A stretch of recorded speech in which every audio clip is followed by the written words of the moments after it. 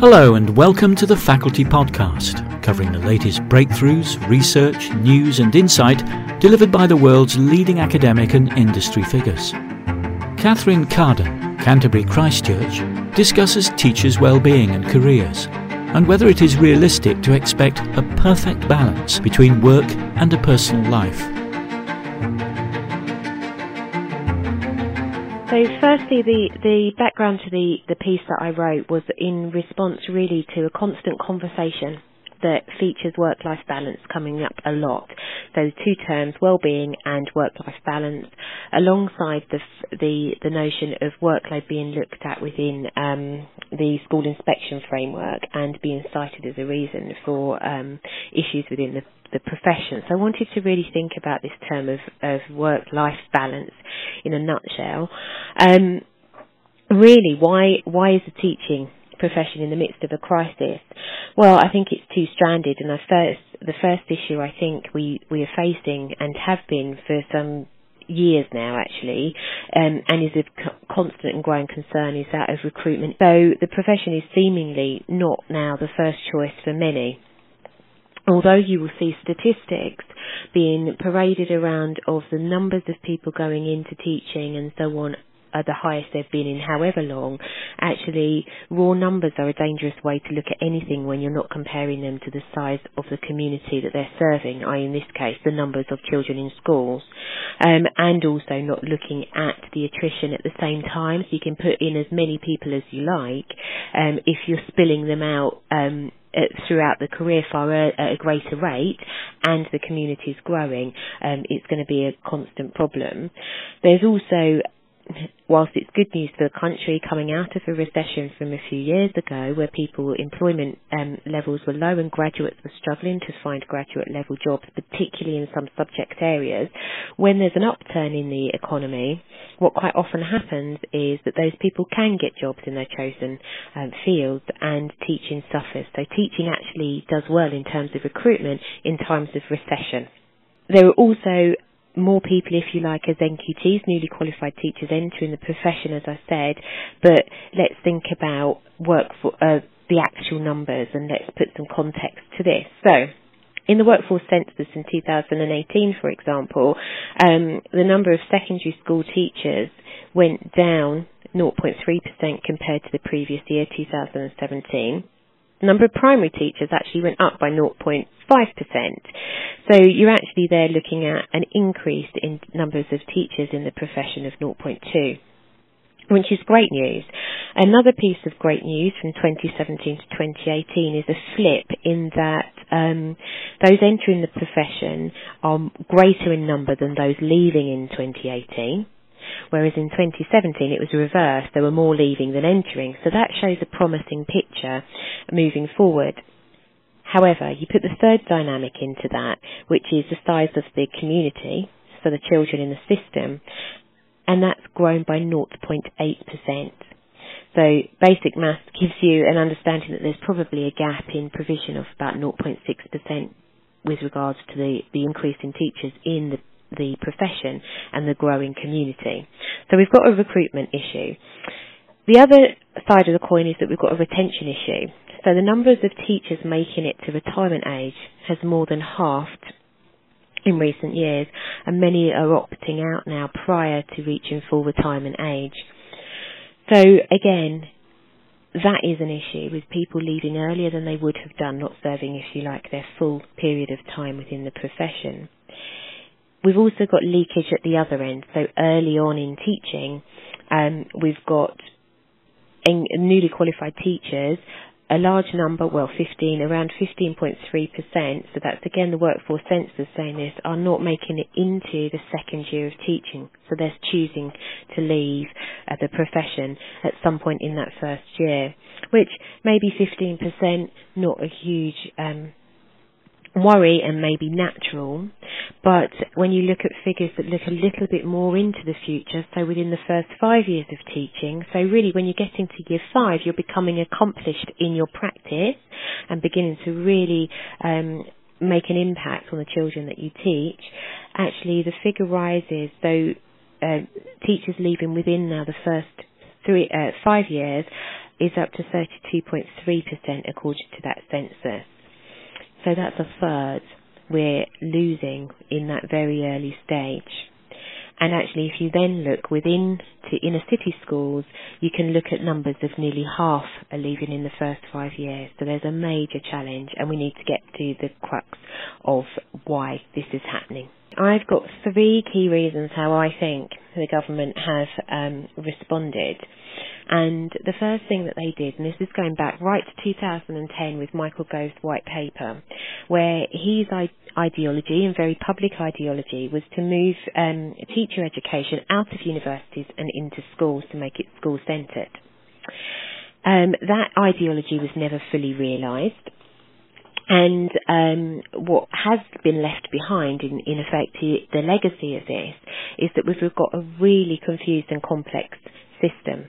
So we've got school-based provision, we've got university-based provision, we've got school-centred initial teacher training, so SCIT provision, and lots of little providers and school alliances and so on, and School Direct working with universities and School Direct without an academic qualification. So such a myriad of different routes that the complexity itself has been massively problematic, with people really not knowing how to get into teaching. So many teachers come to open days and say, I just want to teach, I don't know the best route. So actually I think the complexity has that has been caused going right back to 2010 is an ongoing issue. Another thing that the government have constantly done is look to the use of bursaries within subjects. So they give bursaries where they're struggling to recruit, where numbers are struggling to recruit nationally, to attract more people in. And every year these bursaries get published, and sometimes they're reduced in some subjects, increased in another, taken away, for example, now from primary, because nationally primary is deemed on a national level to recruit. What this has left with is actually some student teachers having a tax-free bursary in their training year that is higher potentially than their starting salary, which is a bit perverse, but at the same time it's not really had the effect that it wanted to. There is no commitment on the student teachers' behalf that they will actually go into teaching having had this bursary, and there's no sort of penalty for that. And I do wonder whether they've been churning money into recruitment when it needs to be looked at plugging the retention gap, for example. And the third thing that I feel that the government have intervened to do, and this is the most recent, is their development of their 2019 recruitment and retention strategy. Now, this is not in place yet in full at all, so it's far too early to even evaluate or begin to evaluate or see an impact. But as a positive, it's great to see that there is an overarching intention of having a strategy that we can operationalise through key policies, if you like. So there's an early career framework which looks at NQTs and moving the newly qualified year into a 2-year process. There's a review of the initial teacher training core content, and alongside this as well is the Ofsted framework development that has a focus now on workload within it. So these are all good things, but at the same time we need to look at how this is going to be embedded nationally, and is it therefore then going to have the impact. And other things that crop up within the teacher recruitment strategy are things around flexible working and keeping good teachers by offering good career development and opportunity. So that yet is still hanging as to whether it will really have the impact that's desired, but it's moved in the right direction. But I still think that over a period of time there's been too much ideology and not great thought as to a very clear pathway into teaching. I think far too much money has been spent on recruitment and too little in terms of retention and improving the working environment.